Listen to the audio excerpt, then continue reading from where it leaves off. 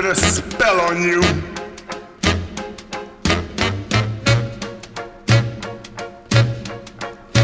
Because you're mine.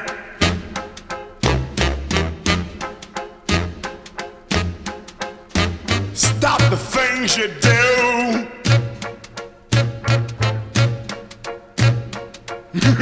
What's up?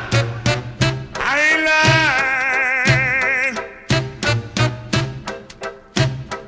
Yeah, I can't stand. Woo! No running around. I can't stand. No put me down. I put a spell on you. Because you're mine. Oh, yeah.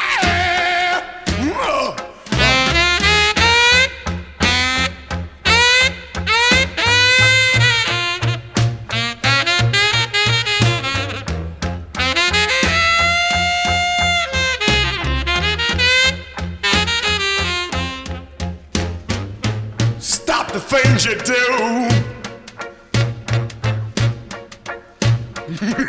What's up? I ain't lying. Oh, oh, I love you.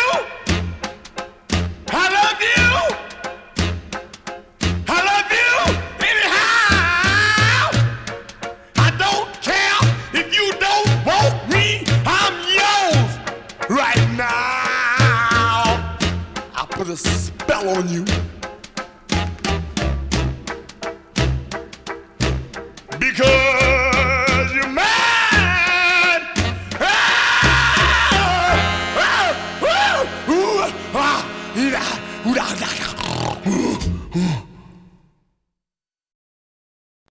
Hello, scumbags and scumbagettes. I would like to welcome you to the inaugural episode of the Scumbag Diaries. Today's episode, episode 0, is all about Scumbag Magicians, and I can think of no man, fictitious or real, who fits that moniker better than the grimy limey, the world walker, the hellblazer, none other than John Constantine himself. John Constantine made his first appearance in Saga of Swamp Thing, issue number 25. Alan Moore's artist kept drawing Sting from the police into the background of the panels. And eventually he just came to Alan Moore and said, listen, I'm not going to stop drawing Sting. You're just going to have to give him a story. And that is when John Constantine was born. Alan Moore created a working-class magician and con artist that would change the landscape of comics forever. You may have heard of John Constantine from the 2005 film starring Keanu Reeves entitled Constantine. And while that is one of my favorite movies of all time, it's also the only movie that strays as far from the source material as it does that I still enjoy. And I think it keeps the spirit of Constantine alive, even with all of the differences between the film and the source material. Now, John Constantine was born in Liverpool, England, and his mother died during childbirth. His father blamed him for it, reminded him every day, and in the live-action TV series version of Constantine, his father referred to him as Killer, which was, not very nice. He is a humanist at his heart, who his main goal is to defend mankind from evil, but he's also, as he would say, a right foul cunt. When Constantine was in the womb, he actually was a twin, and he strangled his twin brother with his umbilical cord. And that's his, first sort of, his first selfish thing, I guess. Although later on, it would come to find out that his brother would have been an evil prick, and he eventually comes back and gives Constantine a whole mess of trouble. My favorite thing about John Constantine, which is really interesting and I just think great, is that he's the only comic book character to ever age in real life. So every year that passed in the real world, in the comic books, Constantine would age at the same time. That's really awesome. He is a descendant from a long line of sorcerers, and he has a probability distortion field. So basically, his aura manipulates luck around him, and I'm not even certain if he's aware that he has that ability. It's an innate ability from his bloodline. He was in a punk rock band called Mucus Membrane, where he met the parents of Astrologue, a girl whose fate would later haunt Constantine for the rest of his days. During the Newcastle incident, there was some magical mishappenings that had gone down, and there was a demon running amok. Constantine, in order to stop that demon, thought it would be a good idea to summon a more powerful demon by the name of Nergal. Now, Nergal showed up, did the deed, did everything Constantine said, but at this time, Constantine was not that adept as a magician. He was naturally very good at it because of his bloodline, and he started at a very young age, but his hubris got the best of him, and the demon Nergal drug Astrologue to hell. He is a member of Justice League Dark, which has recently got 2 animated films that I suggest everyone check out, and he is voiced by Matt Ryan in that, who is also the actor that plays him in the live-action TV series Constantine and in Legends of Tomorrow. Legends of Tomorrow is great because even though Constantine the TV series got canceled halfway through its first season on NBC, CW later retained the rights to the character and threw him into the mix of the Arrowverse. First, he made a couple of cameos, but in the last 2 seasons of Legends of Tomorrow, Constantine has been an integral part of the group.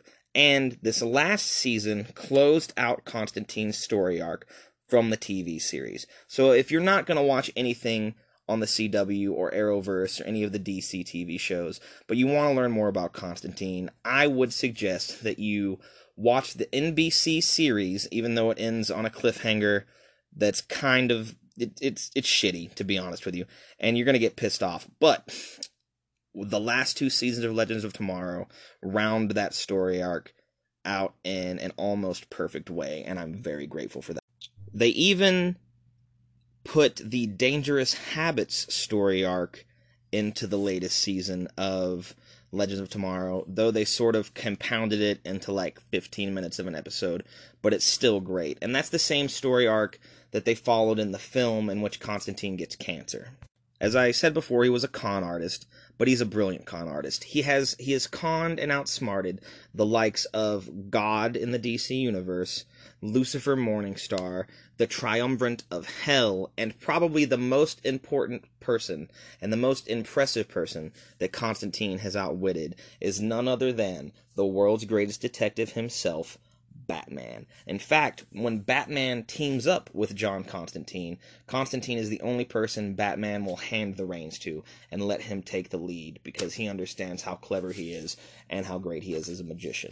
I plan on doing an entire episode about John Constantine in the future, so I just wanted to give you some of the juicy bits now to maybe get you interested if you haven't heard of him. But my main talking point for this first episode is actually about Alan Moore, the man who created Constantine.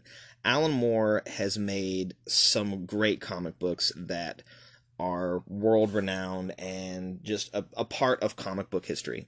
He made The Killing Joke, which gave us the first origin story of the Joker.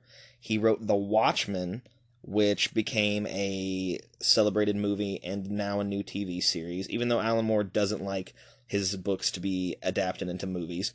He wrote V for Vendetta, which was also adapted into a movie. He wrote From Hell, which was a story about Jack the Ripper that was adapted into a movie starring Johnny Depp. And here is how he fits into the episode. Alan Moore himself is a neo-Gnostic hermetic magician. On his 44th birthday, he had had a little bit to drink, and he announced to the world that henceforth he would be a magician, and he stuck to it. His practices involve mixing alchemy, astrology, and theurgy together. theurgy is the attempt to grow ever nearer to God. He has a quote saying that magic is a purposeful engagement with the phenomena and the possibilities of consciousness.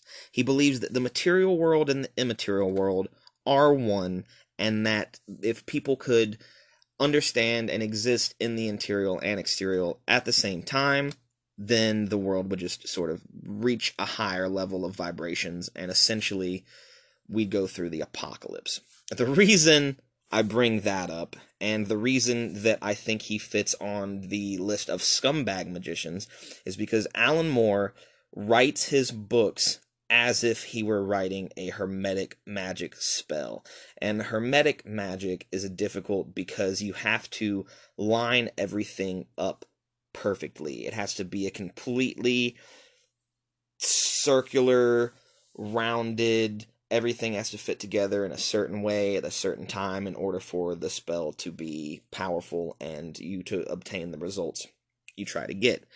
But the reason he's a scumbag is because Alan Moore literally tried to bring about the apocalypse. How he did that is he wrote a story called Promethea, and the premise of the story is that a woman is tasked with bringing about the apocalypse. Now, the way that he wrote this story is he wrote 32 issues, which are it represents the 10 spheres and the 22 paths of the Kabbalistic tree of life. The story was actually finished in the first 31 books. So he made a 32nd issue, which was 32 pages, and they expounded on the paths of the tree of life and broke down each part of the book.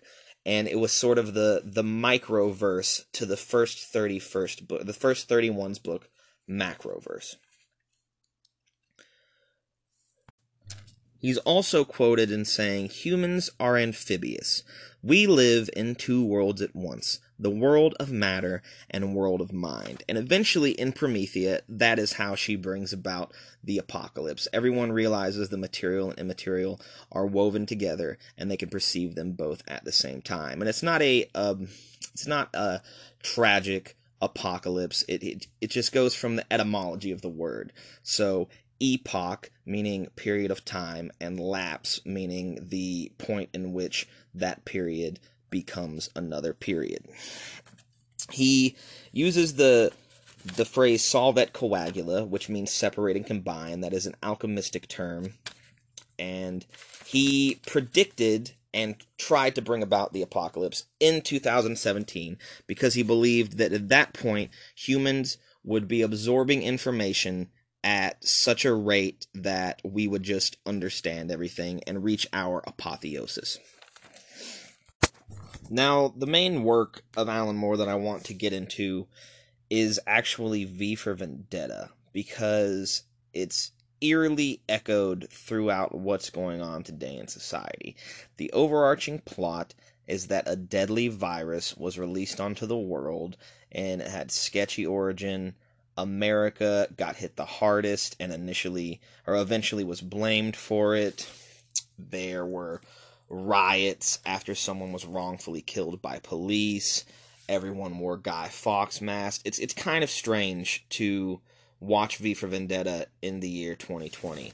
And as I told you before, he writes everything as a spell, and you can sort of see his political and spiritual views in V for Vendetta. For instance, we have the main character, Evie Hammond, who is a female, and the main antagonist, the leader of the patriarchal, suppressing, evil government, is named Adam, and that's kind of interesting. And then you have V, who is this Luciferian Lightbringer character that takes Evie, puts her through this simulated torture, which to her is completely real, which is where the line, artists use lies to tell the truth, comes in. And through that torture, she reaches a Gnostic apotheosis and transfers from the weak, timid, Eve archetype into the strong, powerful, feminist Lilith archetype that wants to take down the patriarchy and just shatter the fucking system. As I stated before, Alan Moore is a neo-Gnostic, and I'm going to do an episode about the Gnostics later on. It's sort of a strange subject, and I'm not that familiar with it, but on the whole, Gnosticism is a belief that we are basically living in a simulated reality that is being controlled by the demiurge and his archons. And in the film V for Vendetta, the demiurge could be represented by Adam Sutler, the High Chancellor.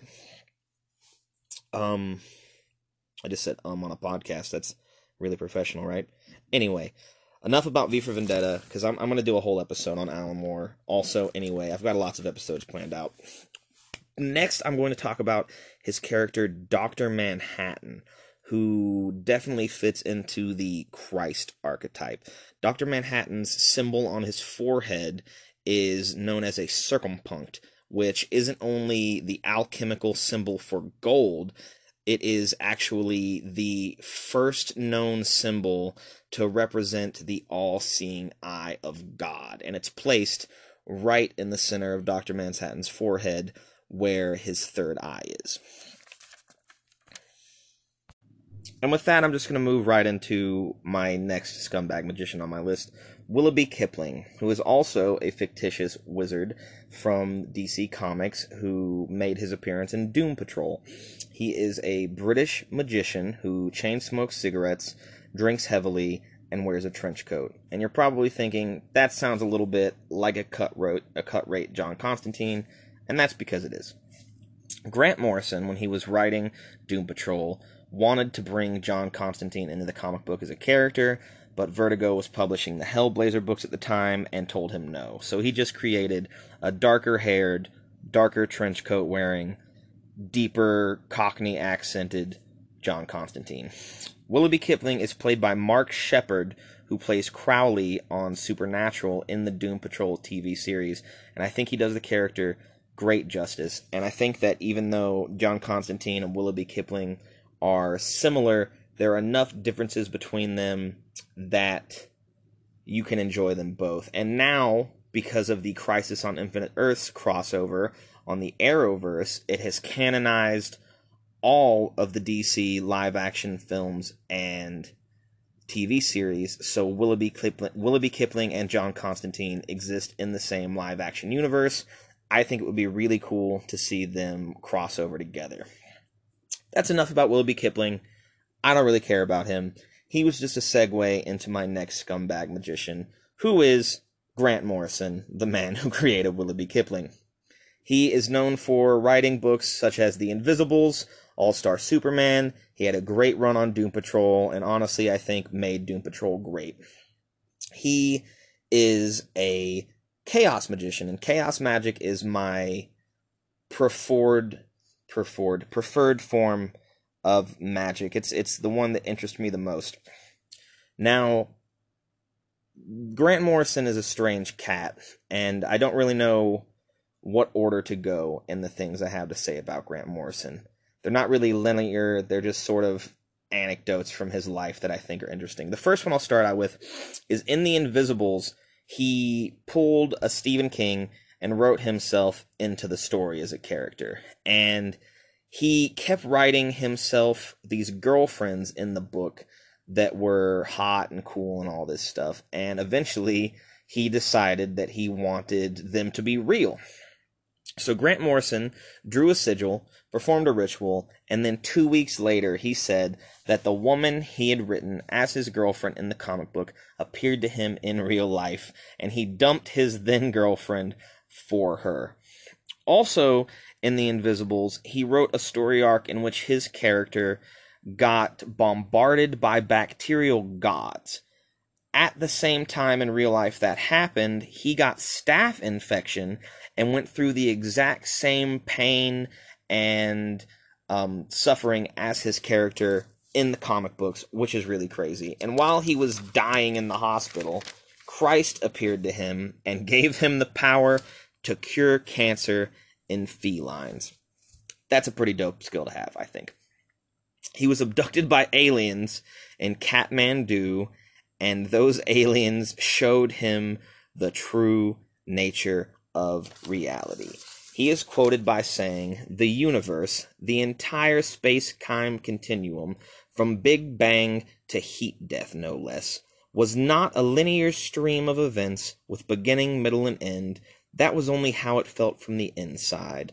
All life on Earth was one thing, a single, weird, amoeba-like mega hydra." Grant Morrison is definitely an interesting cat. He is definitely a great comic book writer and has contributed greatly to the field of comics. And I think that I'm going to go ahead and just cut it off abruptly there with Grant Morrison, because I'm going to do an episode on him as well. I'm pretty much going to do a solo episode about every topic that I'm talking about in this one. This is just sort of an extra episode to give you a flavor and feel of what's going on. The next Scumbag Magician on my list is a real person. He didn't write comic books, and he's not a comic book character. His name is John Dee. And John Dee was the advisor to Queen Elizabeth II. He is the person who coined the phrase, the British Empire. He is the father of modern intelligence agencies, and his code name was 007. That's actually where Ian Fleming got the code name for James Bond from. Aside from being a brilliant mathematician and strategist and advisor to the Queen, he was also a magician, and with the help of the psychic Edward Kelly, they spent, I believe it was 22 or 24 days locked away. He just kept feeding Edward Kelly booze, and Edward Kelly channeled the Enochian angels. The Enochian angels gave Edward Kelly and John Dee the Enochian magic system and their own alphabet. They also told John Dee that he needed to help Queen Elizabeth essentially take over the world to bring about the apocalypse. And, you could argue that they essentially do run everything. America's free, but Great Britain still gets 20% of all of our taxes. The IRS is owned by a company that exists in the city of London, which is just like the banking district of London. The IRS isn't even really a government-run thing in America. So one could argue that through, centralized banking and the Jesuits and the Roman Catholic Church being so intertwined with Great Britain, that they kind of do own everything. Even in countries like Australia and South Africa, the Navy is the Royal Navy and is at the command of the Queen. She could literally tell those navies to just come to America and bomb the shit out of us if she wanted to. But that's a whole nother podcast. A lot of people think that John Dee and Edward Kelly made the whole thing up, but linguists have looked at the Enochian magic system, and they think it's a real language for sure. It has its own grammar, its own rules for existing, and it's sort of a creepy thing to think about, especially since these Enochian angels were really telling him to bring about the apocalypse. And I'm not certain if the apocalypse he was trying to bring about was as altruistic as the apocalypse that Alan Moore was trying to bring about. And I think that Edward Kelly definitely fits the term scumbag magician. The last scumbag magician I'm going to talk about, I'm not going to get in too deep on because his life is sort of shrouded in mystery.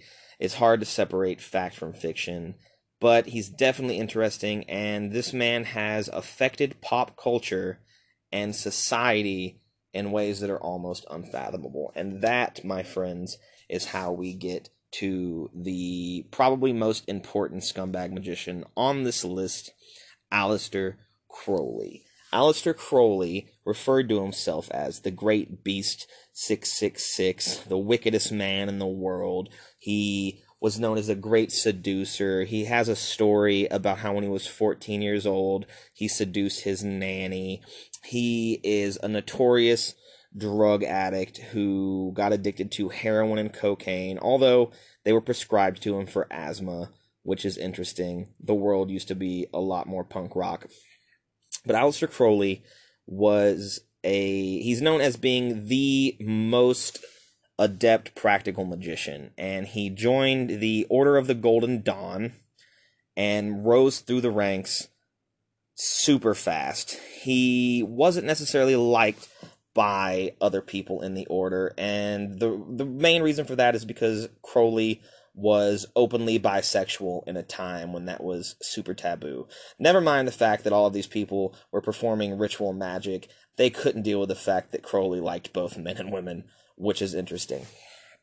Crowley is a notorious drug addict, and he had a large inheritance when he was younger, but he basically used that inheritance to publish all of his books, which is kind of cool. I don't even know if Crowley could comprehend how much he's affected society, but he wrote some pretty wicked stuff that I'll get into in the Crowley episode, because it's kind of dark, and some people think that the darker, more evil things that he talked about were metaphors or him sort of like steering people away from the truth that he had found when he knew people weren't ready for it yet. He announced publicly that he had become one of the great secret chiefs, and he had contacted his guardian angel. He eventually left the Hermetic Order of the Golden Dawn and started the OTO. Or he didn't start the OTO. He sort of joined the OTO and took over, but he definitely became the patriarch of the OTO. And in his later years, people were assuming that he had squandered all of the OTO's wealth and he was blowing it on drugs and all of this stuff. But when he died, they actually found all of the money that had been dedicated to the OTO under his bed. Crowley went to the King's Chamber in the Great Pyramid of Giza, and like like John Dee, used a psychic to channel an entity. This entity's name was Lam, and the drawing of him looks damn near identical to a gray alien, and that connection, the occult and magic and extraterrestrials, the inner earth, all that shit we're going to talk to in later episodes, but I think that's kind of heavy for the inaugural episode. But Lamb gave him a lot of information that Crowley then used to write the Book of the Law and the Book of Lies. And the interesting thing about Crowley is if you read his books initially without any sort of knowledge of magic or his life, you're not going to understand what the fuck he's talking about. And I have read Book of the Law, Book of Lies, and Diary of a Drug Fiend, and if I'm being completely honest with you, because I'm not initiated, I don't know what the fuck the Book of the Law or the Book of Lies is even trying to say, and I've read them both. Diary of a Drug Fiend is interesting, though, because it is a fiction novel, but it sort of keeps the themes of Thelema, his religion, in the book, and he's quoted by saying that the secrets to all the universe can be knocked down to IAO, which is Isis, Osiris, and I think Anubis. I'm probably fucking that up. I should have written it down, but on the Crowley episode, I'll definitely nail it in the place.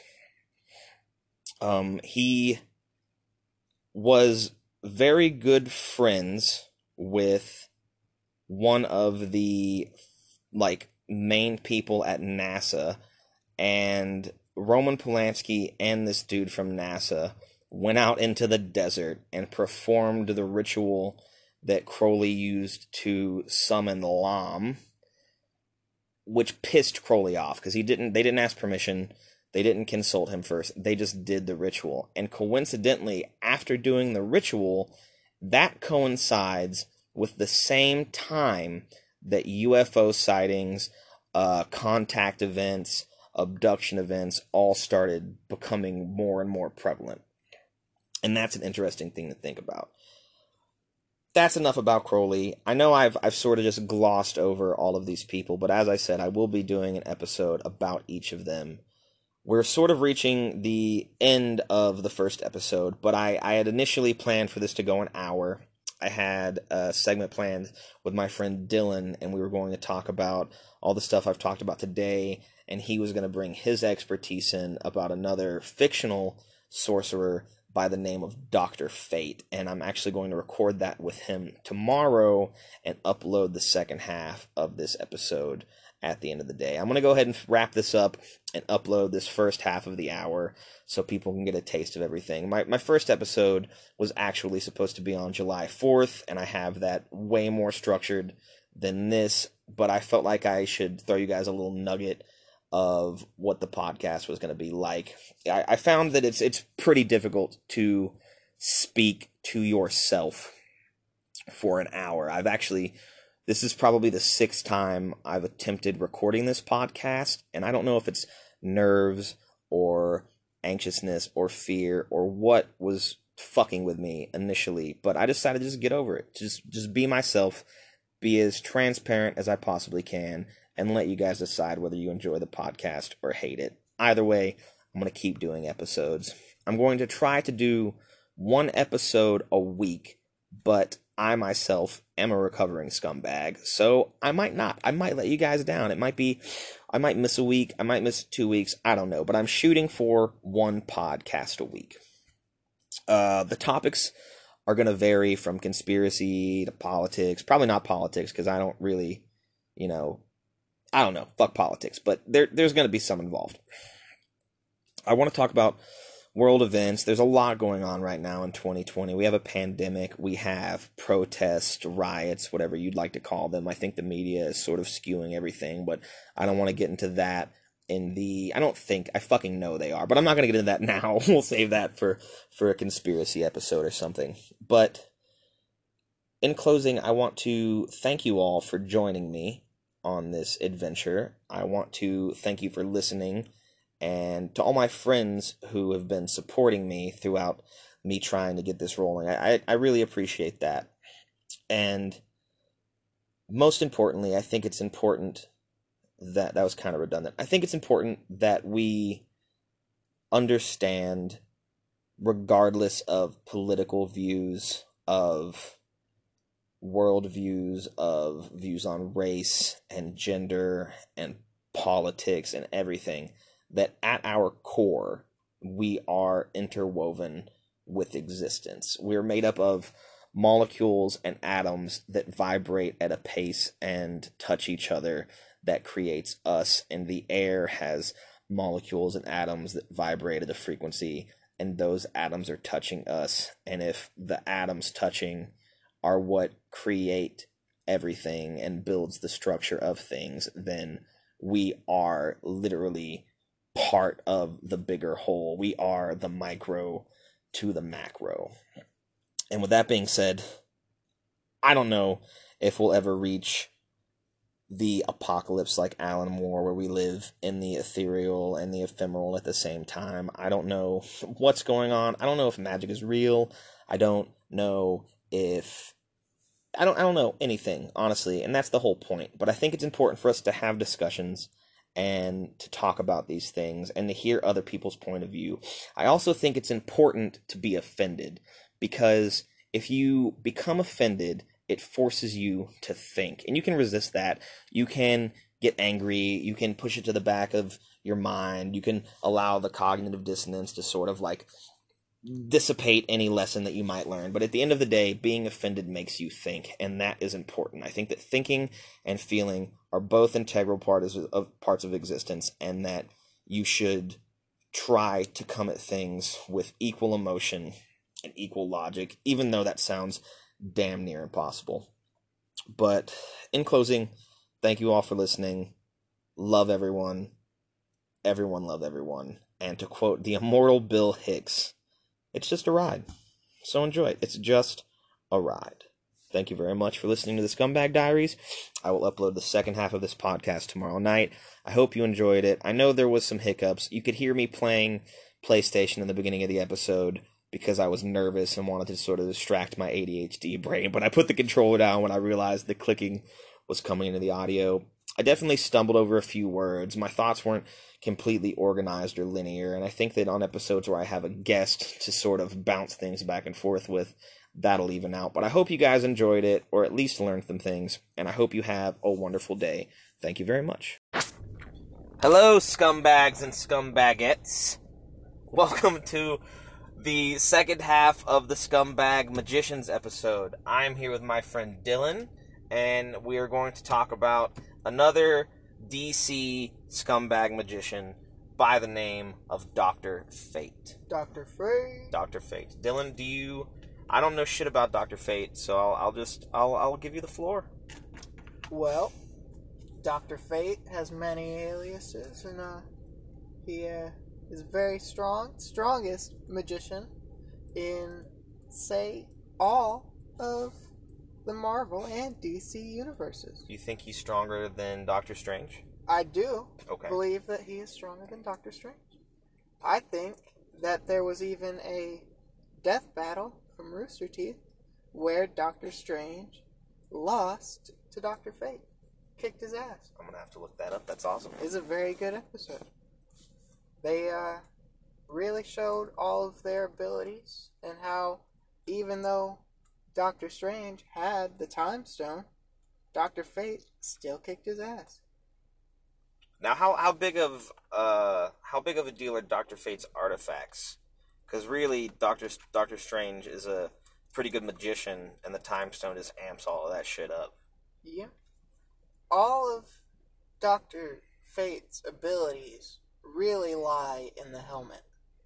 But if you're talking about Kent as Dr. Fate, he was trained from 10 years old how to be a magician by Naboo in his human form. Oh, damn.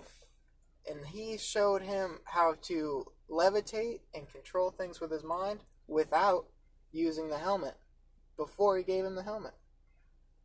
And some of his other abilities, like the cloak, give him invulnerability and flight without him having to expend any of his magic. It's a very strong guy right there.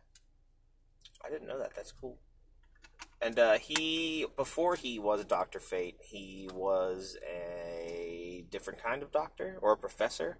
He was, and his father was an archaeologist, and he followed him, and that's how they discovered Naboo's temple. And through that, he lost his father, but he gained a mentor and friend in Dr. Fate.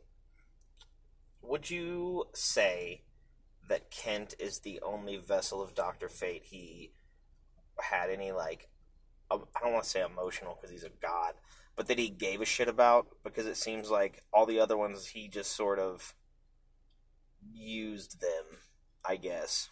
Dr. Fate is all about using people to get what he wants. So you'd say he's a scumbag? Yes. All right, cool. He just cares about a means to an end kind of guy. All he wants is order, and whatever means that comes by. They are lords of order. I could sort of understand that. Technically not gods. They are just lords of order who are as powerful as gods, and they keep order within the entire universe, which is why Dr. Fate disappears a lot. And he really only shows, like, the one experience in reading comics where Dr. Fate showed up for me was in the Dark Knight's Metal. Yeah. He showed up, I can't remember which fight it was, but it was either when the Red Death Batman was going to kill someone, or when the, like, crazy queen, or the crazy, not Queen Mary, but the crazy female Aqua woman, I don't know, Aqua Batwoman. That was a weird one, but he showed up right when shit was about to get really nasty. Dr. Fate has a lot of older comics. He started around the same time as Batman in a comic book series called More Fun Comics, I believe. And he could beat Superman. Damn.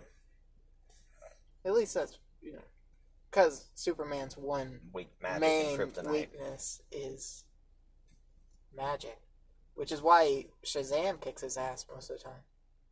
I'm going to go off on a tangent in the middle of this podcast because you just reminded me of something amazing. Have you heard of the Deceased series? No. So it's basically the technovirus that makes Cyborg. Cyborg mutates with an extension of the Dark Side's equation, the anti-life equation, and it basically starts turning everyone into a zombie. And spoiler alert, isn't that the same thing that happens in the Death Ring from all the older series? Yes, pretty much. The Green Lantern's Death Ring? I think so. Because they use that in... The anti-life equation? No, I think it was not Flashpoint, but one of those sort of New 52 era where they just have all of the Justice League die and come back using the power of the Death Ring. Oh, damn. I think Batman uses it. And the only way they win is somebody gets the life ring and they have to fight against him. It's fucked up, this one, because it's not a happy story. It's one of those bad ones. And when I tell you what happens to Superman, I want your opinion on whether or not it makes sense that this would happen. So, a bunch of crazy shit goes on. Captain Atom, first of all, after a lot of the fucking heroes get infected with this virus and just basically become zombies, they are in a Cadmus base, and Amanda Waller is like, listen, or the Atom is, Ray Palmer's Atom, is inside an infected person trying to, like, science his way through the fucking thing and figure out what's going on, and he hasn't come out yet. So Amanda Waller just tells Captain Atom to go enact Plan B, and he's like a living weapon, so he just goes to the hot spots and starts fucking slaughtering everyone to just get rid of this, and he's not happy about it. But then he, like, feels some weird shit inside of him, and you find out that Ray Palmer got infected and went into Captain Atom and just started eating his heart from the inside, and he, like, went nuclear. Does Captain Atom have a heart? Not I don't think he does, because he's just stars material, isn't he? Yeah, he's just, like, nuclear, yeah. I thought. Like, sort of like, because he's, like, and not the Quantum Superman Captain Atom, but the like, main continuity Captain Atom. He's basically kind of like the other Captain Atom, an allegory, not an allegory, but like a play off of Dr. Manhattan, right? Yep. But he dies, which is weird, and goes nuclear, and it destroys Philadelphia, Metropolis, and another city. And if that's all, he got off easy. Yeah. The Canary is also the Green Lantern in this universe, which is weird. And eventually, they're all just chilling in the Fortress of Solitude, and Lex Luthor shows up, and he's like, I'm not trying to fight. And then, like, you see a really vulnerable side of Lex, and he's like, do you see what they did to our city?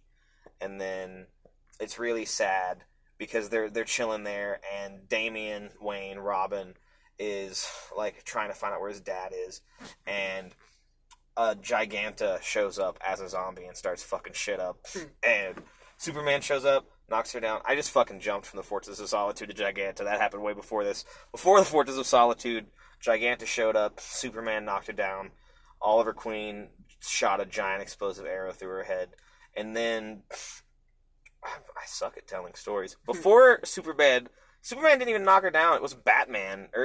I ruined this anyway. The Batwing shows up and shoots missiles at Giganta. She falls down. Oliver Queen blows a hole into her head. And then Damien's like, Dad, and runs up to the Batwing, which had gotten knocked out of the sky, and Alfred pops out and tells Damien that Bruce is dead, and he drops a suitcase on the ground, and he says, your father told me to tell you that you deserved this, and you always deserved it, and he should have said that to you himself. And it opens up, and you see the bat suit, and you see 4 little cartridges with the symbol of the rest of the Justice League on, because it's his contingency or whatever. So Damien's Batman. Flash forward to them being in the Fortress of Solitude. They're trying to decide what to do, and Lex is like, we're going to build these 6 arcs that can take 7 million people off the planet. And Clark is like, we're not leaving this planet to be destroyed. We're going to fight for it. Lex makes a snarky remark about how Superman's going to lose 2 homeworlds. Lois Lane knocks him down, just straight punches him. And then he gets back up and he's like, we really should do the arc thing. I'm the smartest planet on the world, or I'm the smartest man on the planet. And then he goes, wait a minute, is Batman still alive? And they go, no. And he goes, yes, I'm the smartest man on the planet. And then they all start hearing like a hum in their head. And the hum turns into a scream, and a fucking zombie Martian Manhunter shows up and just takes all of Barry Allen's side out and infects him too, and he takes off running. And Wally goes to go after him, and Superman says, no, I'll get him. And this is kind of a cool moment too. Wally's like, are you fast enough to catch him? And Superman goes, no, but I don't have to be. I'm going to go around the planet from the other side and run into him head on. Yeah. So he does that, and he flies through the Flash, but after he lands, he was going past the speed of light, and so was the Flash. So 2 of Flash's fingers, like, somehow impenetrated him because of quantum entanglement. Yeah. Too fast. And it infected him, and that an evil techno-virus-controlled Superman is not something that anyone wants to deal with. And I'm just going to spoil the whole story arc, because why not? I don't know if anyone that is going to listen to this even gives a shit about comic books, but they're going to after this. All right. Comic books are great. They are. He kills a bunch of people, and Lex Luthor takes over one of the arcs. Superboy's like, I'm the only one that can stop my dad. And he flies off the arc, and then John Kent runs into his dad, and it like they literally hit head on, and they're both kind of zombie dad. They're both stunned for a minute. And he comes to, and at the moment he comes to, the entire Green Lantern Corps shows up. All of them. Just like whole squad. Probably just blow up the planet.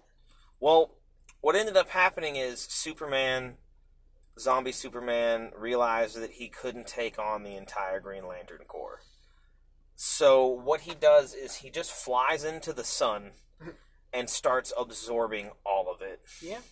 And that's how you got, what was it, Ultra Superman from the new 52? Yeah, the like golden glowing fucking Jesus Christ Superman. Yeah. But this one he just wants to eat it to exhaust the energy. And the Green Lantern Corps is like not even the power of the like Green Lantern's rings can go into the heart of a star. You guys all just need to leave, and when the sun burns out, the universe will grow so cold that it'll like make the technovirus lie dormant, and that's just the end of the series. It's super dark. I think the Green Lantern Corps would just blow up the planet. It's weird they intervene. Well, I guess that's not natural, because the reason Krypton blew up, there was a short story about Krypton's Green Lantern and how he went to the Corps because he knew what was going on, and they wouldn't let him intervene directly. I feel like that's different, because the thing with Krypton was it was a war between the planet and another planet, and they both blow up.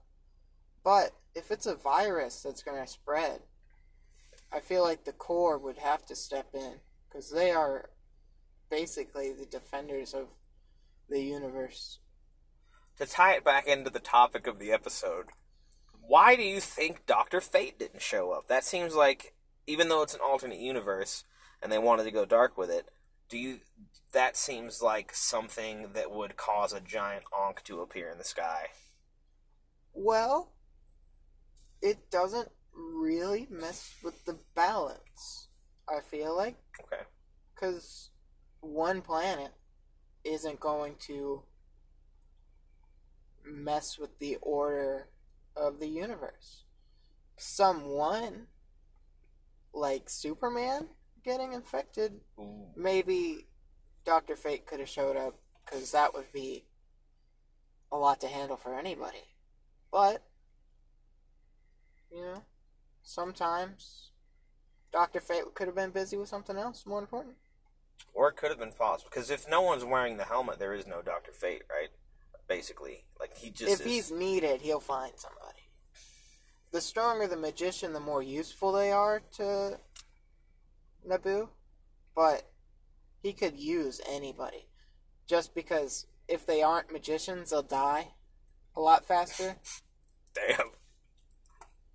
Did you know, speaking of Dr. Fate again, that when Kent opens the sarcophagus, it releases the gas that kills his father. And in repayment is why Dr. Fate teaches him magic. But, because he's a child, he's like, we gotta skip this nonsense. And he just ages Kent to an adult, just like magic. I didn't know that. That's insane. Was like 10 or 12, and then he became like a full-grown adult. That's kind of fucked up. Yep. He just decided that it would be too much of a hassle to train a child. I'm not going to raise you. I'm just going to teach you. He just magicked him to an adult. That's awesome. And he is pretty much the most, I guess Superman's the most OP character. But that weakness to magic is way... Dr. Fate is more powerful than Superman. Just outright, he would beat Superman the majority of the time. Now, if it was the full Justice League, Dr. Fate might have a little trouble. But other than that, Batman might be able to outsmart him. But Naboo is nearly a god. I say nearly, but he's a Lord of Order. Technically not gods. That makes me think of the Endless, because they're like technically not gods, but they like to use that in comics. Yeah. Technically not gods, but all powerful. Yeah. Like the leaders of the Green Lantern Corps are practically ageless. Nearly undying. Until it makes it more convenient for the story. And then the whole Corps dies. I like the way DC's going now. The Doomsday Clock, sort of, they brought back the JSA. They brought back Wally West, the original Wally West, Ginger Wally West. Nice. They are tying Sergeant Rock back into continuity, and they just did a lot of stuff that I thought was basically a bunch of fan service. And when I read the first Doomsday Clock story with the Batman Flash crossover, I didn't like it. I was like, "What, Dr. Manhattan? What the fuck are they doing?" Like, and they basically explained all they did what the X-Men movies tried to do and explain away all the plot holes. But they pulled it off. Sometimes you just gotta have plot holes. True. Otherwise, your story is just going to be too convoluted. You're going to fill it with too much stuff. Nobody's going to be able to follow. And I think that suspension of disbelief is important anyway, so fuck a plot hole. Especially in comics. True. You gotta think that a green boy can turn into a dog with magic. I believe that in the real world. I believe that a green boy could use magic to turn into a dog in 2020. Anything's possible in 2020. But I yesterday when I did the first part of the Scumbag Magicians podcast, I talked about Constantine a lot.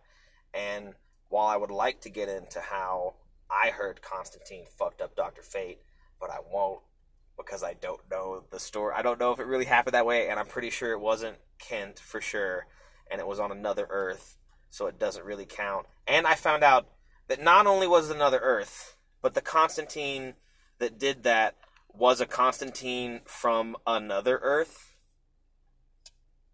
on another Earth, saving a Constantine from another Earth. So there are a lot of elements to that story. But you are the one that told me that Constantine's house wasn't always his. Yeah. I think that Constantine would put up more of a fight than Doctor Strange against Dr. Fate, but I don't think Constantine would win. That story you were talking about, how Constantine beat up Dr. Fate, I'd have to read it myself, but I didn't even read it. I watched a YouTube recap, so there's definitely... You know what? It might not... I could have just made the entire thing up. That's also a possibility, but I'm pretty sure that I watched a YouTube video and that I heard that happen. Well, like I said, I'd have to read it. I don't think... It seems unlikely after learning more about Dr. Fate, though, because he pretty much... Does he have reality-bending powers, or does he just have, like... Because Spectre can pretty much rewrite reality if he wanted to, right? Yeah. And I know Dr. Fate, he, like, knows when to intervene. Mm. And does he have clairvoyance, or is it just sort of a vibe? They don't really go into it too much, but I feel like it's more of a vibe. Because there are many Lords of Order.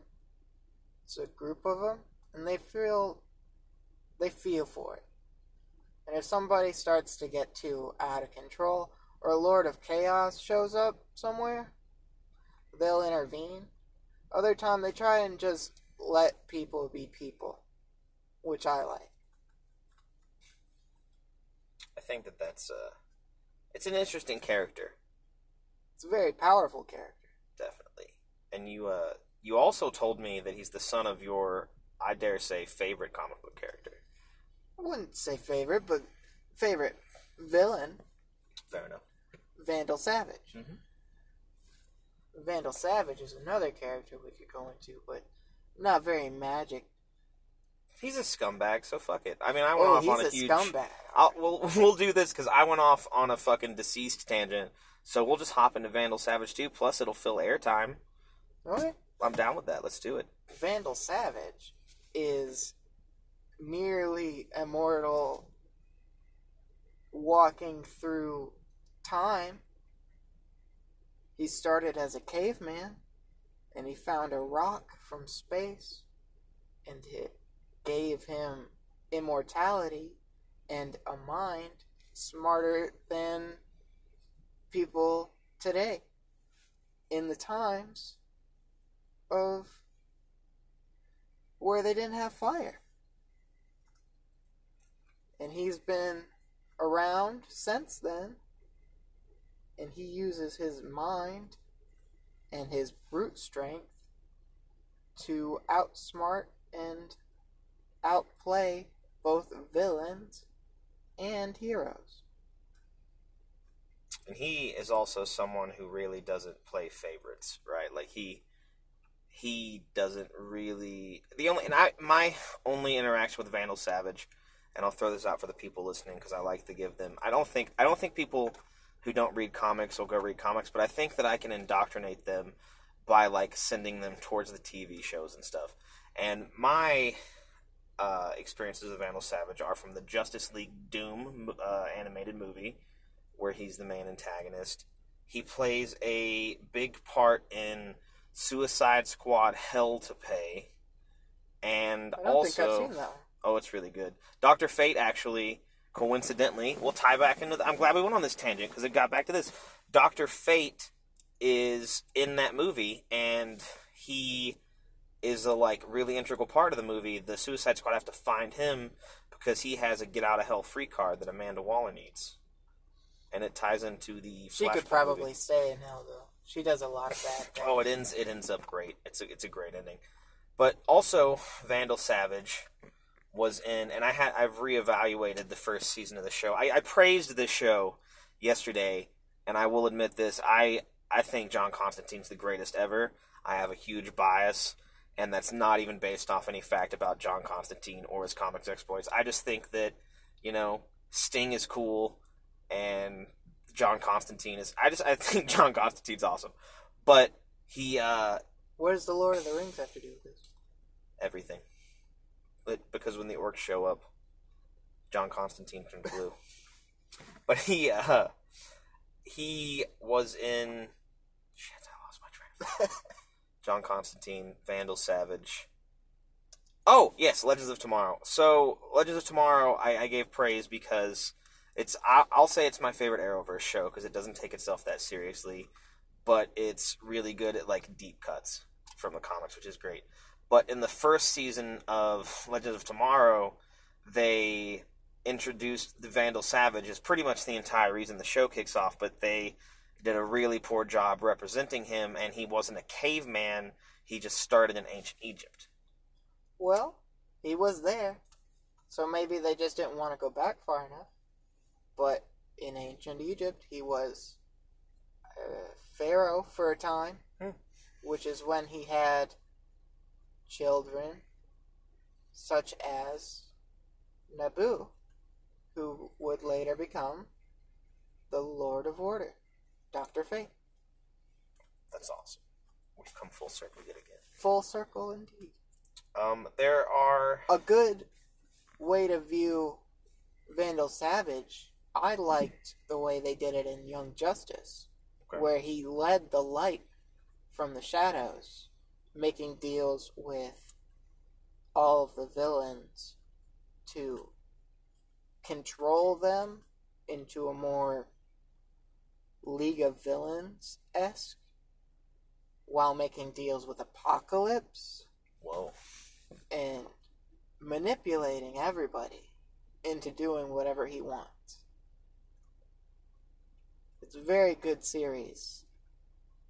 I've heard that from a lot of people. I haven't watched a lot of Young Justice, but all of my friends who are diehard DC fans say that they would put it up there with Teen Titans, the OG Teen Titans. I would too. It's great. I think Vandal Savage was the leader of the Legion of Doom and Justice Friends, but it's been so long since I've seen that. And they had the same layer in Justice League Doom where Vandal Savage was in charge, so my brain could be crossing those wires. I don't know. Could be. But he also has some daughters, right? A crazy Amazonian-looking daughter. He has a lot of daughters. He has a lot of children. Probably more than we could know about. He likes to kill them off, too, whenever they stop being useful. Yeah, he definitely does that in one of the animated films, which is when I realized he's just kind of a cutthroat douchebag. He's a scumbag. Yeah, he is also a scumbag who gave birth to one. But luckily, Dr. Fate didn't follow completely in his father's footsteps. Yeah. More of an orderly kind of guy, you could say. I like it. Yeah. I like it. And you also talked to me earlier today about Kent's wife, and I think that's interesting.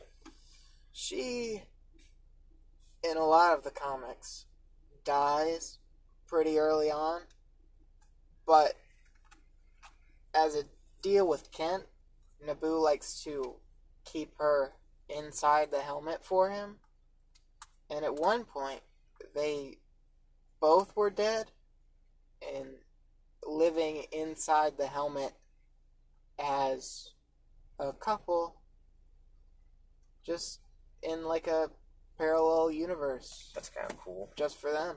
That it has a pocket dimension, and it's cool that because I've heard of other people being trapped in the helmet in not a good way. He can use it as a quantum prison if he wants to. His amulet is a prison that he likes to use on powerful people, mostly magicians, but anybody that gets in his way could end up locked in a prison forever. Another useful tool he has. And the only people who've ever really, I don't want to say gotten one over on him, but I remember hearing something about in the original Crisis run that Dr. Destiny, or not Dr. Destiny, Psycho Pirate somehow, like, conned Dr. Fate into helping. The only real way Dr. Fate loses is being tricked into helping the bad guys for a while. Anybody that can talk him into seeing it as more beneficial to be on their side, he would join with them. So he'd definitely be classified as an anti-hero in the Yeah. horoscope of things. He tends to work with the Justice League. He's a founding member of the JLA and Justice League, just the Justice League in general. In most of the comics, they like to change that around every now and then. Like, they put Cyborg on there and take Cyborg away. I think it's weird when... I think... Initially, was Cyborg a founding member in the first... Well, the original Justice League was, like, Dr. Fate... I want to say Red Tornado, but that's not right. No, but Red Tornado is a great character. Who, in that infection story, probably would be fine.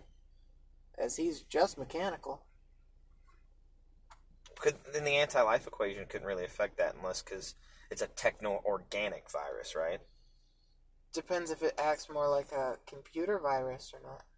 Infecting cells or anything that it passes. While we're on the subject of Scumbag Magicians, I only can think of really John Constantine and Willoughby Kipling from Doom Patrol and Dr. Fate. But they're... And Zatanna. Or Zatanna. But I can't really think of any other sorcerers other than Damien Dark in the DC universe. But I feel like there has to be more. There's a couple bad guys, and I can't think of their names off the top of my head. But there are a couple. Dr. Destiny, whose name is coincidentally John D. Yeah. You're right, there's not a whole lot of casters in the DC universe. They prefer to be more brute strength, I feel like. Technically, you could call Shazam True. a magic user, though he got his powers from a magician. I completely forgot to mention that how Superman got weakened was that Wonder Woman infused kryptonite with Athena's magic sword. Yeah, that'd probably And kill him outright if she cut him with it. She stabbed him in the heart and it didn't kill him, but it did. But he was a zombie, I guess, so maybe the kryptonite really wasn't affecting his cells because they were dead. Then the magic wouldn't either, right? Yeah. I don't know.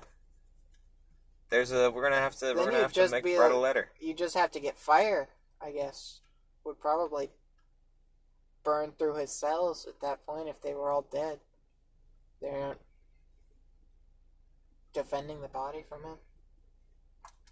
Which is also a way you could have beat Martian Manhunter. Surprised they didn't think of that. Oh, they did. Firestorm. I skipped over that too because I suck at telling stories, but Firestorm lit Martian Manhunter on fire. And Firestorm is not a very useful character in most storylines. So the fact that they brought him around. I like him in Legends of Tomorrow, but I'm biased for that show, and it definitely the Constantine TV series, it was really good, but no one really knew the character outside of the Keanu Reeves movie, and so it didn't do that well, and it got canceled after 13 episodes. But this last season of Legends of Tomorrow closed out the story arc from the Constantine TV show, and that just blew my mind and made me love it way more than any other show. I haven't seen either of them, Constantine or Legends. It's cool. I'd have to start. Sometime I'll pick it up.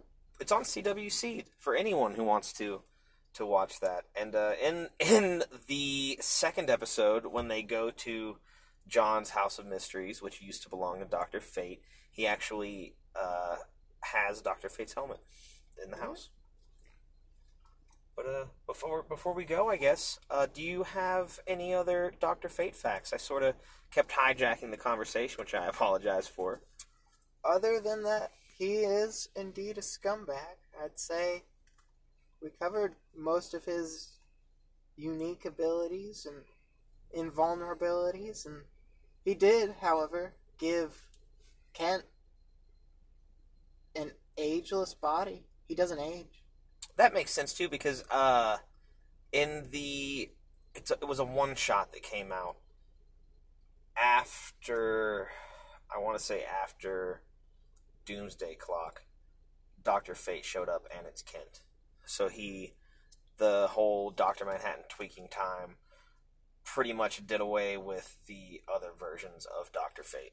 So if you skipped maybe 1,000 years into the future, he'd still be Dr. Fate. Kent would be there, and Vandal Savage. Holy shit. Maybe Superman, because he doesn't really age either. And as long as he has a yellow sun, he's pretty much... As long as he has any sun, he'll be fine. True. His cells will regenerate, except for, what is it, the red sun that hurts him? Just drains his powers. Damn. And that weird time, that sun made him gay. That happened? Yeah. Well, we should talk about that another episode. And I also forgot to mention yesterday, because I went on about how I sort of made fun of the Hermetic Order of the Golden Dawn for being a dick to Aleister Crowley about being bisexual. And John Constantine's my favorite character. And I didn't point out the fact that, not only was he the first comic book character to age in real time, he was, the first comic book character to be openly bisexual. That I know of. Yeah. It's pretty interesting. It is. And also, the Legends of Tomorrow, which I will give more praise to, because I'm just going to ride Legends of Tomorrow dick hard as fuck.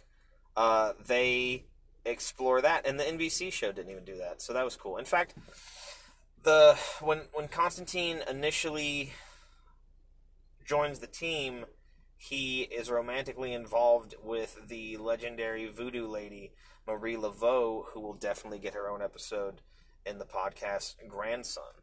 And she is also in American Horror Story Coven. And wouldn't be surprised if he did some things with Swamp Thing. Oh, he did. That's canon. There's an issue of Hellblazer in the Rebirth run where they make a reference to it. And not only did Swamp Thing and John Constantine get it on, but my favorite Swamp Thing moment is when, for John's birthday, he used his power as Avatar of the Green to grow John Constantine a pot plant, which he smoked with the Justice League, which is a weird thing that actually happened in comic book history that I haven't really heard anyone talk about. But John Constantine blazed down on some green by the Avatar of the Green with the Justice League.